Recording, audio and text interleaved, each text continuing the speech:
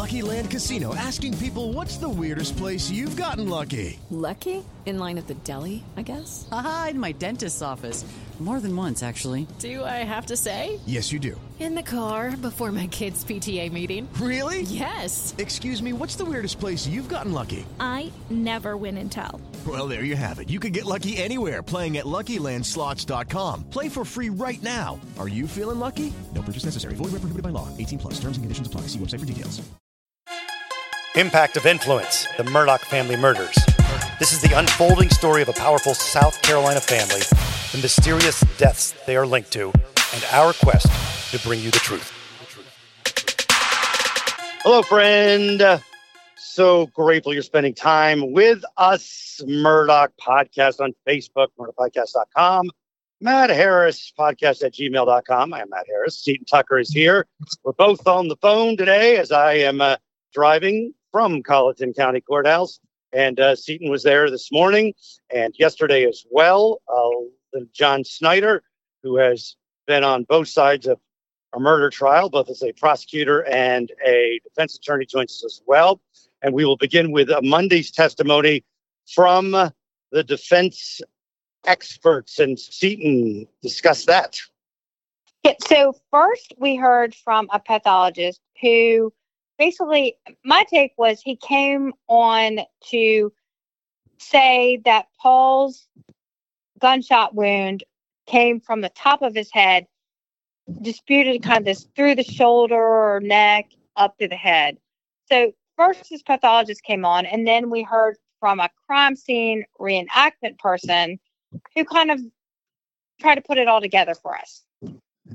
And I think he did not put it together super well. I mean, we did get the idea that he was saying he believes that it was a contact shot to the head to Paul, which, if indeed it was, he says would have made this massive blowback where skull and brain and debris and blood would have covered the shooter, so much so, and maybe even injured him, so much so that the shooter would have been dazed and would have been not able to pull himself together or herself together to get over quickly and shoot Maggie as many times as he did.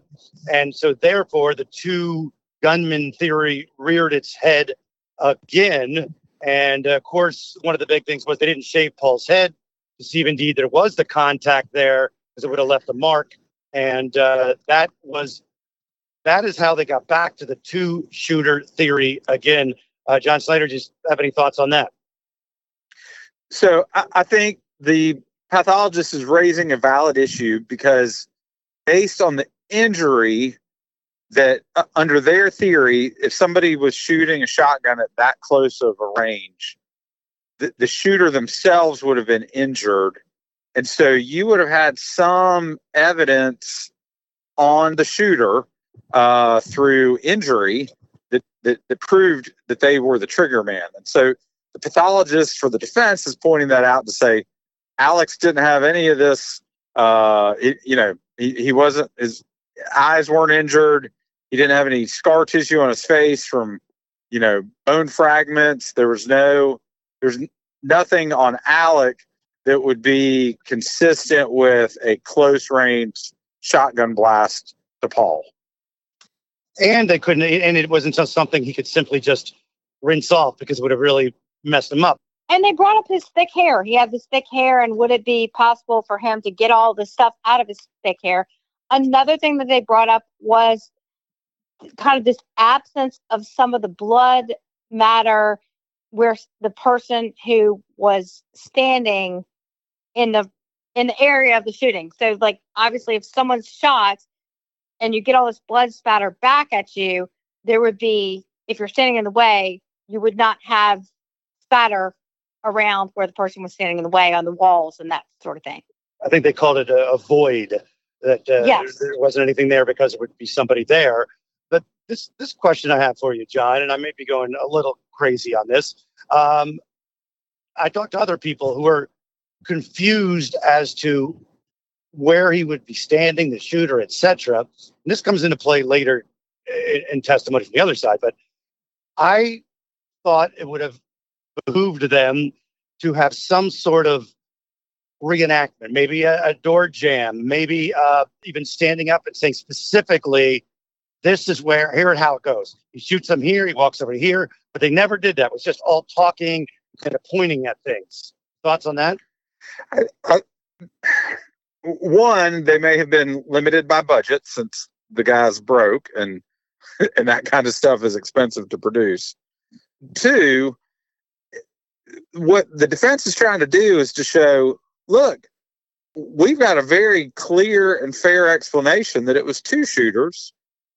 And so if we have a very clear and reasonable explanation and they have a reasonable explanation, that's what reasonable doubt is, folks. And so the danger in going all in on a forensic approach is, what we see today with, how good is the science? And,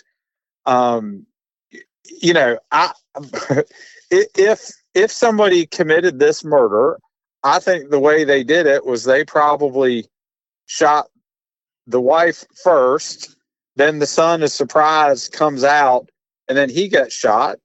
And so, nobody's proven what my armchair theory is of how the murder happened. Yeah, no one likes your theory. That's what neither side is saying. Neither side is saying that. And I actually can disagree a bit with Matt because I actually thought the bringing up with the two shooters was successful. It made me personally question, okay, was there someone else there? Yes, well, I mean, the two shooters, that part, but I didn't get how the guy the shooter would have gotten behind Paul and got the gun above him. That was confusing. Oh, he's leaning forward. He was leaning forward. But they didn't clearly say that because they also said the shooter stepped into the feed room. So it got confusing to me and a couple other folks. It's like, okay, well, exactly where was he? Or they moved the body. Or they moved the body and post-mortem, they did the second shot close range. I don't know. That's fishy. But the other thing from that day, so where do you want to go next? Your call. Where do we want to go next? I mean, we covered both of the experts. We had the pathologist, we had the crime scene reenactment person, who I thought were successful. You didn't necessarily agree with me. And then we had John Marvin, Alec's brother, take the stand. And I will tell you, being in the courtroom, he resonated with the jurors, in my opinion. Absolutely. He spoke for his brother, and he kind of, at the end, when they said, well, they talked about this family legacy, and one of the things they said, well, was your family legacy important to you and Alec and all these things? And he said, of course, but I think everyone's family legacy is important. And I saw some jurors nodding their heads. Well, in fact, he said, just as yours is, as he said to the prosecution, and then he looked over at the jury and said, just as y'all's is. So he gave him one of those kind of things. Exactly. Also, one of the beautiful things he did right out of the gate is he distanced himself from attorneys. I am not a lawyer, made a little joke about it. And I think it was important that he wasn't seen as one of the smooth talking, not that he isn't smooth talking, but the smooth talking attorney types. And you know what it's like to distance yourself from an attorney, John. Right? I mean, it's hard to do. He was more of a manly, more of like, I do these heavy equipment and rentals and, that kind of thing. I thought he was emotional in the right places, too. No, he seemed obviously very close to Paul and was obviously torn up when talking about Paul and his injuries and his closeness to Paul. And that it came across as genuine. Now, that wrapped that up. And so it would be Tuesday. The defense gets to bring up the rebuttal witnesses. And Seaton, let's hit it. What do we got in the first two? Well, I think the judge seemed slightly annoyed that the defense or the prosecution was bringing up so many rebuttal witnesses. And the first witness they brought up was Ronnie Crosby, who was a former law partner of Alec Murdaugh. He had already testified. And the big takeaway from him was Alec was a theatrical lawyer, and basically, he was a big actor, and maybe you can't believe anything he says. That's what I took from it. Plus, it got really fiery. Let's play a little clip of Dick Harpootlian trying to get under his skin and say, "Hey, you hated Alex, didn't you?" Let's hear it. Withdraw the question. Let me ask you this question. Maybe let's get to the meat of the matter here.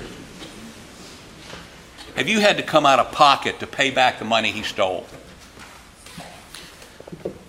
Yes, and how much? Don't tell me you don't know. Well, we're still counting, Mr. Harpootlian. Well, how much have you paid so far?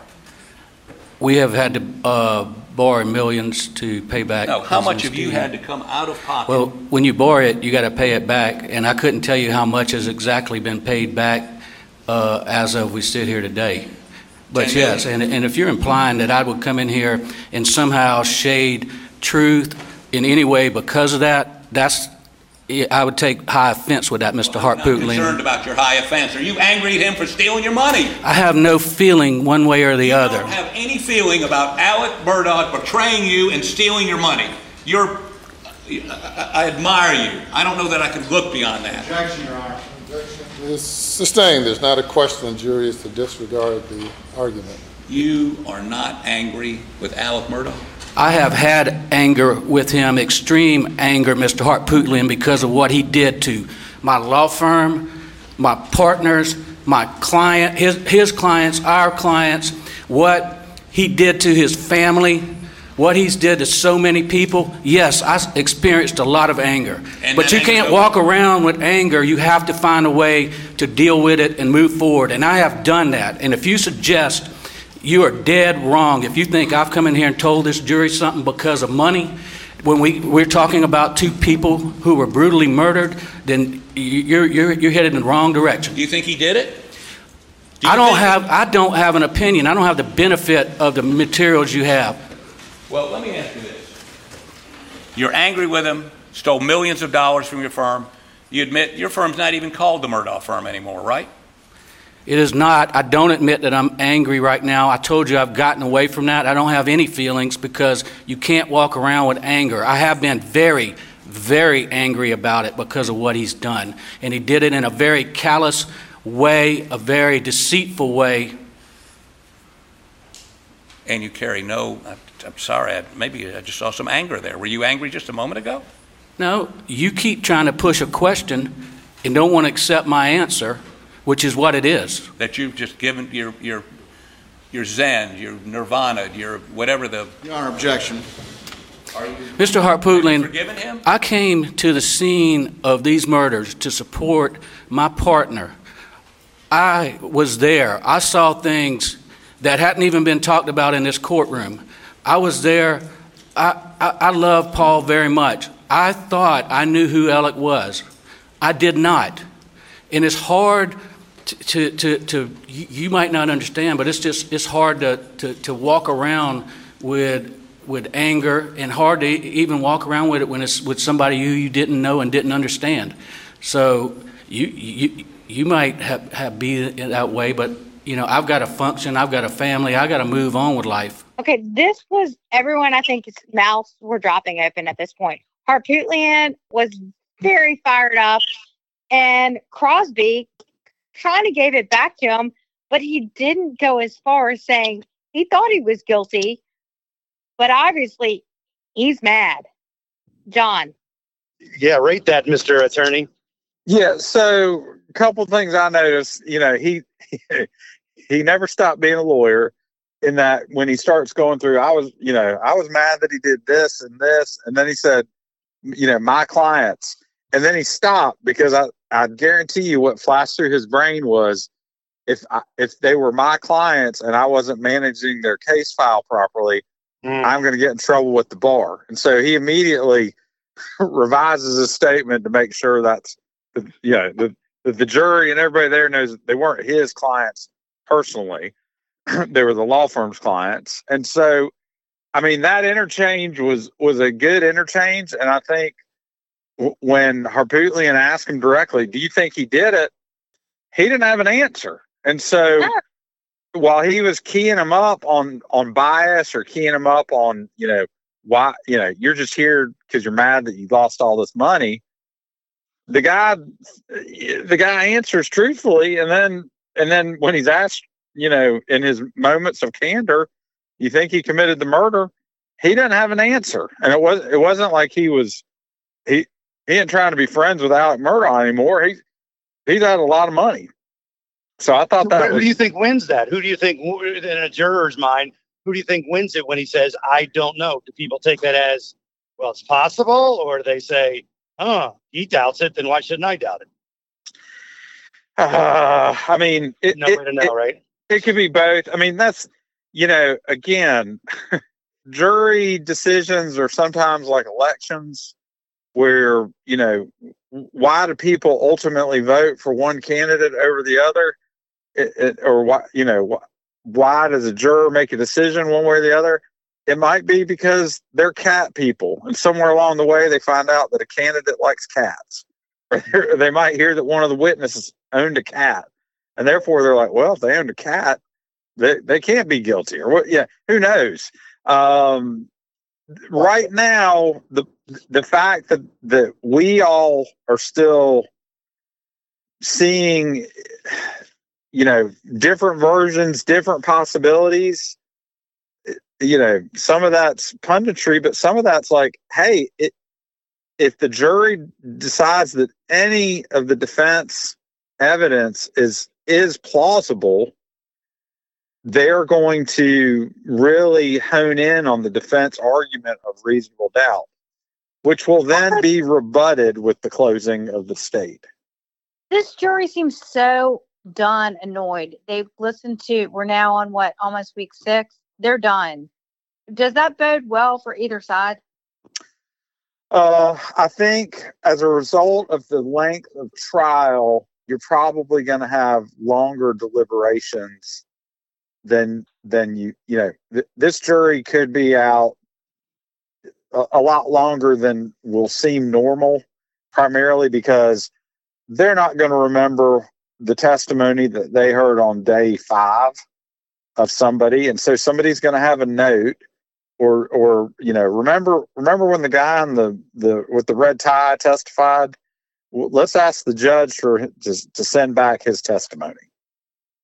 And I disagree with you as far as what I saw Tuesday afternoon. I did not think the jury was over it or disengaged at all. We can get into that further when we get to the testimony that really I saw them leaning forward and seemed to be really into.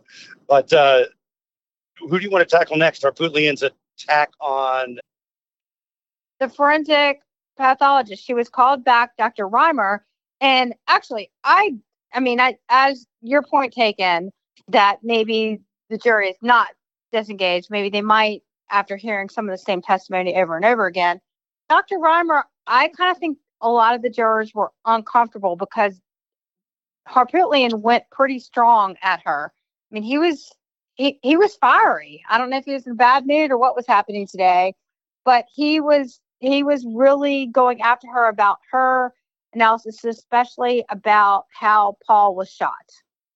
And I want to ask you about that, Snyder, as a tactical situation, because the appearance is, or could be, and some people on social media said things about it, that this old dude is beating up on this female doctor and who is likable. And my question is, does the science get lost sometimes? And you have to kind of kick and bob and weave when you go after, I know you're defending your client and all that, but sometimes maybe it has to be measured. What do you think? Sometimes it's your own mood. Some days you're a little grouchier sitting in the counsel chair than you would be on other days. But with this witness particularly, I think he was incredulous of her science from the very beginning. And so the jury is going to track with him being incredulous.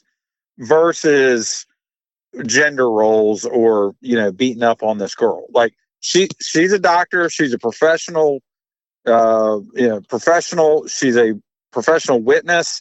She can handle herself. I wouldn't worry too much. This isn't the first grumpy lawyer that she's ever run into. Yeah. And so I think the jury is more likely to not react to that, to not really even care, because the points that he's driving home are valid, which is, hey, you testified under oath that you're an expert. You are. Okay. And within your expertise, what does that mean? Does that mean that you didn't, follow standard medical procedure for performing an autopsy? Did you, she, one of the major parts of her job, along with doing medical examinations, is testifying. So I think it's probably not the first time he's ever cross-examined her. And I think they probably know each other outside of court. And so the points he's raising, I think, are points that the jury's going to consider, and they're not going to have age bias or gender bias of the witness. I think we're past that point, and should not be a focus. Well, the two things that they kept hammering in, and again, it's now becoming this battle of experts, but the fact that she didn't shave Paul's skull to see if it was in fact a contact wound. And what was the other thing, Matt? She didn't x-ray the brain. Yes. To see if it was decimated more or if there were pellets in it, things like that. And then we heard from T.C. Smalls, who is the Hampton County Sheriff, and he testified that Ellick never contacted him about installing a blue light in his car. And on cross, they said, well, maybe he contacted someone else in the department, but just another witness to kind of go against the credibility of Ellick and being a liar. Yes, that it was a small. Take a little break and get you ready for some traveling you've got coming up, some international trip where you want to be able to at least get around, right? So you want to learn the language of the country that you're going to. You want to experience it with a little bit of knowledge going in. And you can get a lot of bit of knowledge when you use Rosetta Stone. It's the most trusted language learning program. It's available on desktop. It can also be used as an app on your phone or tablet. And Rosetta Stone teaches through immersion. It's instead of memorizing and drilling vocabulary words, you learn by matching audio from native speakers to visuals. You read stories, you participate in dialogues, so you are ready to go. It's the most trusted, time-tested app out there. They've been the expert in language learning for 30 years. Buy Rosetta Stone now, and you never have to pay a renewal fee. Don't put off learning that language. There's no better time than right now to get started. For a very limited time, Impact of Influence listeners can get Rosetta Stone's lifetime membership for 40% off. That's 40% off unlimited access to 25 language courses for the rest of your life. Redeem your 40% off at rosettastone.com/today. It's quick. He was up and on and off in a second, but you're right. Just a little dent into his, look, he's lying about something he didn't have to lie about is what kind of the takeaway from that is, because he never had to say that TC gave him the green light to get the blue lights. But he did, and maybe he was mistaken who said it. Next, Seton. Paul Manigal, who was previously testified as a cell phone person, and they qualified him as an expert. And then he immediately went into this test that he'd done some testing on a cell phone, which was the same model as Maggie Murdoch's cell phone. And he did some self-testing where he threw it, and both sides agreed that he was an expert. And then he went into this home testing. Matt, explain it. It was ridiculous. It was ridiculous.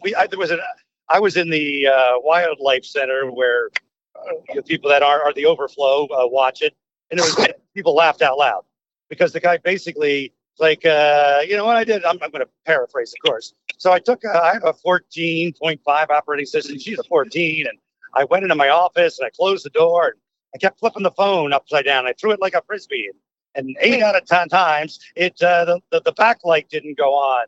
So it could have been thrown and it would never register. But okay, I myself conducted this test myself, and I talked to several other people in the courtroom. When this all came out, we are like, let's see if our backlights turn on. I talked to multiple people who conducted these self-tests on their own at home.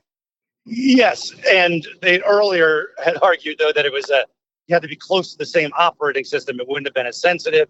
But regardless, I mean, they on cross, they're like, so did you even record this? Did you write it down? The guy's basically, I just kind of flipped it around in there and in my office, and I came close to, maybe 90% of the time. I'm like, please, this means nothing. This is ridiculous. And there was the question of if he didn't record it, was the question of him not recording it, because if he had recorded the results of his testing, he would have had to provide that to the defense. Yeah, I mean, it was just, I thought it was, I'm not even sure why they put him up there, maybe just a little bit to show the possibility, but anybody's listening, that's got to be like, this is not science, brother. Well, I understand why they did it, because I do feel like a lot of people, including myself, had questions about the disposal of Maggie's cell phone.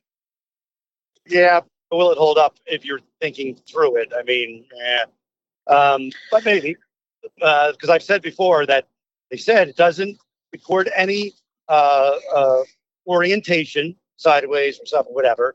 As long as the backlight's not on, you won't know if it's moved. So they're going with this theory now. I think it's a relatively new theory for their side, that it was thrown and it did not record when it was being thrown. This helps the prosecution, because before they were said it was being thrown at 9:08 or something, and Alex wasn't right there at that time. So they're kind of adjusting on the fly, but hey, whatever. Who next, Steve? Well, we heard from Mark Ball, who is another one of the former law partners of Alex Murdaugh, and I really felt like it was just a kind of repeat of Ronnie Crosby. I didn't think it was added anything. I didn't either. So what's next you got? Yeah, and then we had the lunch break, and we dug into a recall of Dr. Kinsey, who is the crime scene reenactor for the prosecution. And he was a great, great witness. He was charming. He was funny when he had to be. He spoke in his southern drawl, and I think that ingrained himself to the courtroom and to the jurors. Very likable, very affable. The jury was hanging on his words. They were laughing with him. And basically, he made his testimony was that the defense experts that said that the shooter was between 5'2" and 5'4", and he proceeded to blow that apart by saying all the different ways that a gun could be held, or you'd be on your knees, or you just don't know, because the line the guy used was from a hole in like a cardboard type substance. Yeah. So it wouldn't be accurate. He just kind of tore that apart as not being probable that it was, or even if it was possible, it certainly wasn't definite that it was 5'2" to 5'4". It even went into describing how a 6'4" guy could have done it, which is Alec Murdaugh's height, incidentally. I think he said 7. He said a 7-foot tall person could have done it. Yeah, he just kept going. Yeah, it could have been 5'4", could have been 6'4", could have been 7'4" for that matter. So yeah, that he just disputed that. But I think where he really got some points was on the major this whole thing about the two shooters is now they're basing it on he would get hit in the face with all this bone and mass, etc. Well, he really kind of crushed that a little bit, or a lot of it, I think. He said that for him to get in a position, the shooter, where he'd be above Paul and shoot from that distance, and it was just, he did it in the door frame. He used the door frame as the entrance to the feed room, and showed how awkward it would have been for the shooter to get in a position to shoot Paul in the head. And then he went through other scientific reasons why it probably wasn't a contact shot. And if it was a contact shot, one of the big things he explained was he'd seen 36 or so in his life, investigated or seen. In fact, someone committed suicide in front of him. He says, when someone does that, puts a gun to their head, or someone puts a gun to the back of their head, it blows apart their face. And Paul's face was intact. the orbital bone is kind of like paper and it just crumbles. And so his argument was that I've never seen a face survive a shot to the head. And if it did indeed happen, the guy would have been in a really awkward position. Well, that's what Dr. Reimer said earlier, too. She felt like if in these type of injuries, the way Paul's face was intact would not have been plausible. But when I was listening because I was writing back and you were in the courtroom, it sounded like they opened a door to make this a visual for the jury. Did that happen? Oh, it was a great visual for the jury. It was an amazing visual because and like I said, it could be completely different than what the defense expert said, but the visual of the attorney trying to squeeze behind the person who was playing the role of Paul to get behind him in this little tiny doorway, get above him with a gun and shoot him, it was just ridiculous. Now I don't think he succeeded on redirect, or I guess it would have been cross, of proving that it wasn't, or he didn't demonstrate another way it could have been using the visual of the doorway. He tried. He had Dick Harpootlian go up there. He did the bend over thing. Maybe if Paul was bent over, but I just don't think it played as well visually. But I don't, let me, John Snyder, I'll bring you back in on this one because I have a question. If you think the science, let's say all the experts wash, right? You just got to have a push. Does anybody have a particular edge in that if it's a push? Well, I mean, I think bringing in the dummy door to illustrate his testimony is compelling. I mean, why are we always trying to use the latest technology in broadcasting? The same reason in a courtroom, you always want to look like you walked off the CSI set. So the state did a very good job with this to be like, hey, we've called our witness, you called your witness, and we get to rebut what your witness just testified to.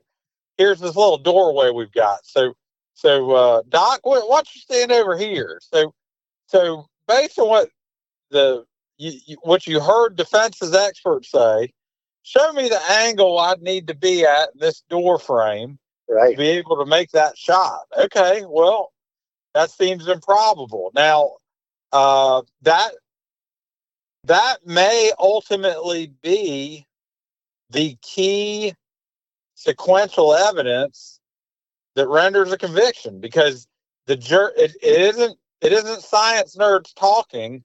It's them seeing the very thing. Now, I think, when y'all, I'll kind of pause here to you guys. I want to talk about the field trip tomorrow. Yeah. When I think that's going to come into play, like they're going to actually see the literal doorway. They'll get the size of it and all that. If you want me to go right into that, I can. Okay. Well, we're good because that was about it for the day. Then he announced it's field trip time. So yeah, when that's one of the things, I think one of the first things they'll look at is that doorway.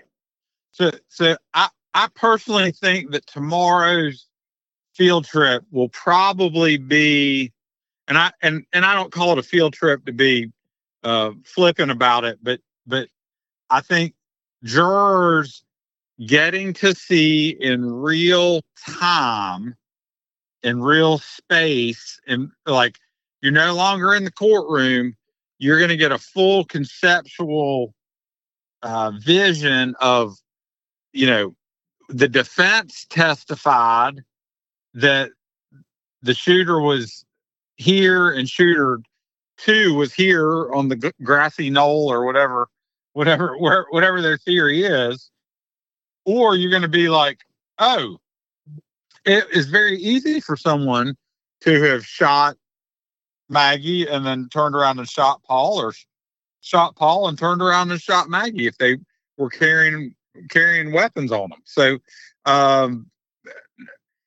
tomorrow will allow the jury in a more powerful way than any testimony than any legal argument, that will be how they decide the case, because the context is it's the same reason we go to visit, battlefields and historical things, because once you're there, once you see Pickett's Ridge, you understand like what the Confederate Army was going up against with the Union Army. Or you go down to Fort Fisher, North Carolina, and you see the giant mounds that were blown away by cannon fire. Like, that really puts battles, crime scenes, history, anything into effect for the juror's mind's eye to kind of put a full picture and reach a decision. Let me ask you, are either the defense or prosecution allowed to comment, or is this just going to be a quiet tour? So, no, I can tell you that before, because Newman spoke to that today. No questions from any of the jurors to anybody but the judge. No comments from anybody except for the judge, and the jurors can't even talk to each other. So that's the rules. And Newman is attending this field trip. Yes. Is that unusual, John? Do they can't ask questions, or they can ask the judge? No, I think that's. I mean, it is. Both the state and the defense have agreed that that the viewing of the actual scene is in the juror's best interest. So they both have rested, so the jury cannot consider any additional presentation from either side. And so the jurors may have questions for the judge, and then I wouldn't be surprised if maybe there's not a court reporter also on the trip. It just, in the event that a juror does something, or they need something recorded for the transcript, and then they'll address those questions probably back in court, so counsel has an opportunity to give their opinion of the question, or how they think the judge should answer it. But it is going to be basically, they ride down, they walk around, they take whatever mental pictures they need to take, and then the judge will start giving instructions. And Seaton, what do you think they would want to see most? What do you think they're going to be taking in? I would think, I don't know. I think to make sense of Paul's body in that feed room, I think, to me, that would be what I was looking at as a juror. But again, it doesn't matter what I think. I also think it'll be, when you hear people talk about 30 yards or 40 yards or 20 yards, first of all, people probably, who knows if they're even accurate, but distance in an overhead drone type shot or whatever doesn't tell you the distance. And if they can see how far, obviously the places where the bodies were will not be marked, but they can remember. So how far apart were the bodies?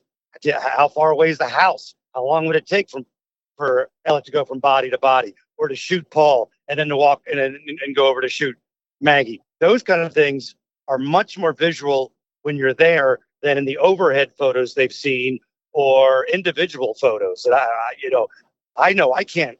Someone tells me 30 yards, I don't exactly know what that distance is, right? I think it's huge. Absolutely. You're completely right. I think people really need to have a visual. It just completely puts all the speculation, because you take a picture of a crime scene, until you've actually been out there, you don't really understand it. And going to what both of you said, which is scale. How far, was Maggie running for her life? Okay, you can then understand like the drama of the space because you see it, versus a picture that has like a red arrow on it to say body found here, and little yellow markers for where casings were found and all that. I mean, all that stuff's great and interesting, but I think going to it and seeing it brings it to life and will allow the jury to have, neither side is put at a disadvantage. Both sides are convinced of the value of having the jurors going out to see this, and both sides are convinced for different reasons. Yeah. Prosecution put up a little bit of a fight, but not much. And I also want to point out that Judge Newman said, reminded the jurors before the trip, he talked today, and he said, the vegetation is going to be different. The size of the trees is going to be different. The time of year is different. Just keep that in mind. And so he laid that down. So they will do that. And then mid-morning on Wednesday, they'll start up again. And I guess the closing arguments, and then he'll read what jury instructions come after the arguments. There'll be some probably a couple of instructions post. So he'll give a couple of instructions pre-argument about what the arguments mean, how a lawyer's arguments aren't evidence. They are allowed to give opinion, but it's their opinion. All that matters is what you applying the facts of the law, and so then they'll argue, and then he'll give the full instruction. And so tonight and tomorrow night, both sides are pulling together their proposed jury instructions. Judge Newman will review those. There'll be a hearing on that. Probably some fighting over what should or shouldn't be included, what special instructions should or shouldn't be included. And then he'll make a ruling, and then he'll give the charge, and then they'll begin deliberations. So let's see. You got let's see. That's Wednesday. Do you think jury will be ready to roll Thursday? Everybody? Anybody want to take a guess or what they've heard? John? 4 to 5 weeks of testimony plus your rebuttal. You give an hour for each week of testimony, maybe. Whew. Wait. You're saying that it's possible there could be a 5-hour closing argument by each side if there's 5 weeks? I'm saying that there's been nothing about the presentation of evidence that shows that they are in a hurry, but they are focused on making sure the jury considers all the things that they put out there. And so I expect a incredibly long closing by the state. That being said, these guys, this is the shining moment of the prosecutor's career. This is the biggest murder case they will ever handle, ever. And the same for the defense. The defense will be thorough in their tearing apart of what they believe to be the state's case, but they are certainly going to, be at least 3 hours. I think all these guys have been proven they like to talk, and so I wouldn't be surprised to hear some long arguments, or because because of the stakes involved in the case. So but I think they'll still be compelling. But the old Toastmaster thing, the mind can only endure what the seat can, applies. And so you can just go too long, say too much, and lose the jury. And man, that's a silly reason to lose your case, but it happens. Amen. That has happened. We have feel like it's going on a little bit too long. I think editing is a good decision. Well, hey, everybody, any last thoughts from Seton? No, good night. John Snyder, you got a podcast, I hear. I do. We have a few episodes that will be launching next week called the Nerd Caucus. While I also enjoy talking about criminal trials, I love talking about politics. And this is not a political show. It is a show about kind of the backstory of, just like I was saying about the crime scenes, you got to go to the Capitol to really understand the history. So we're going to talk about all the things that go into the pageantry, the procedure, and kind of the nooks and crannies of the federal Congress and the executive branch. Awesome. And I never mentioned, but I do a little show called The Matt Ramona Show on Mix 107.9. So check that out in the mornings. All right, we're out. It's the Murdoch Podcast on Facebook and MurdochPodcast.com and Matt Harris Podcast at gmail.com. And we'll talk soon, friend. True terrors of horror, bizarre happenings, unexplainable events. On our podcast, Disturbed, terror takes center stage. Each episode is a journey into the darkest corners of human existence, delving into bone-chilling tales of kidnappings, serial killers, maniacs, and the very essence of your worst nightmares coming to life on this weekly true horror show. Disturbed is not for the faint of heart. It's an exploration of real, unadulterated horror sourced from everyday people. Each episode is a descent into the macabre, where we narrate stories that will leave you on the edge of your seat and crawling in your skin. We navigate the disturbing narratives that lurk in the shadows, offering a raw and unfiltered listen into the most terrifying aspects of the human experience.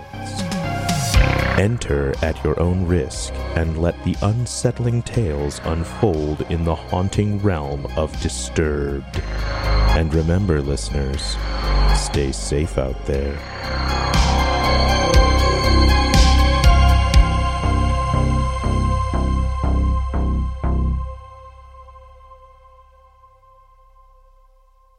The truth about the Haditha massacre has been covered up, but not anymore. I know you know what happened. They went into houses and killed women and children. What are you thinking? What a mess. U.S. Marines murdered innocent civilians in cold blood. And at the center of it all is 25-year-old Sergeant Frank Wuderick. And me. Murder in House 2. A new podcast from Crowd Network.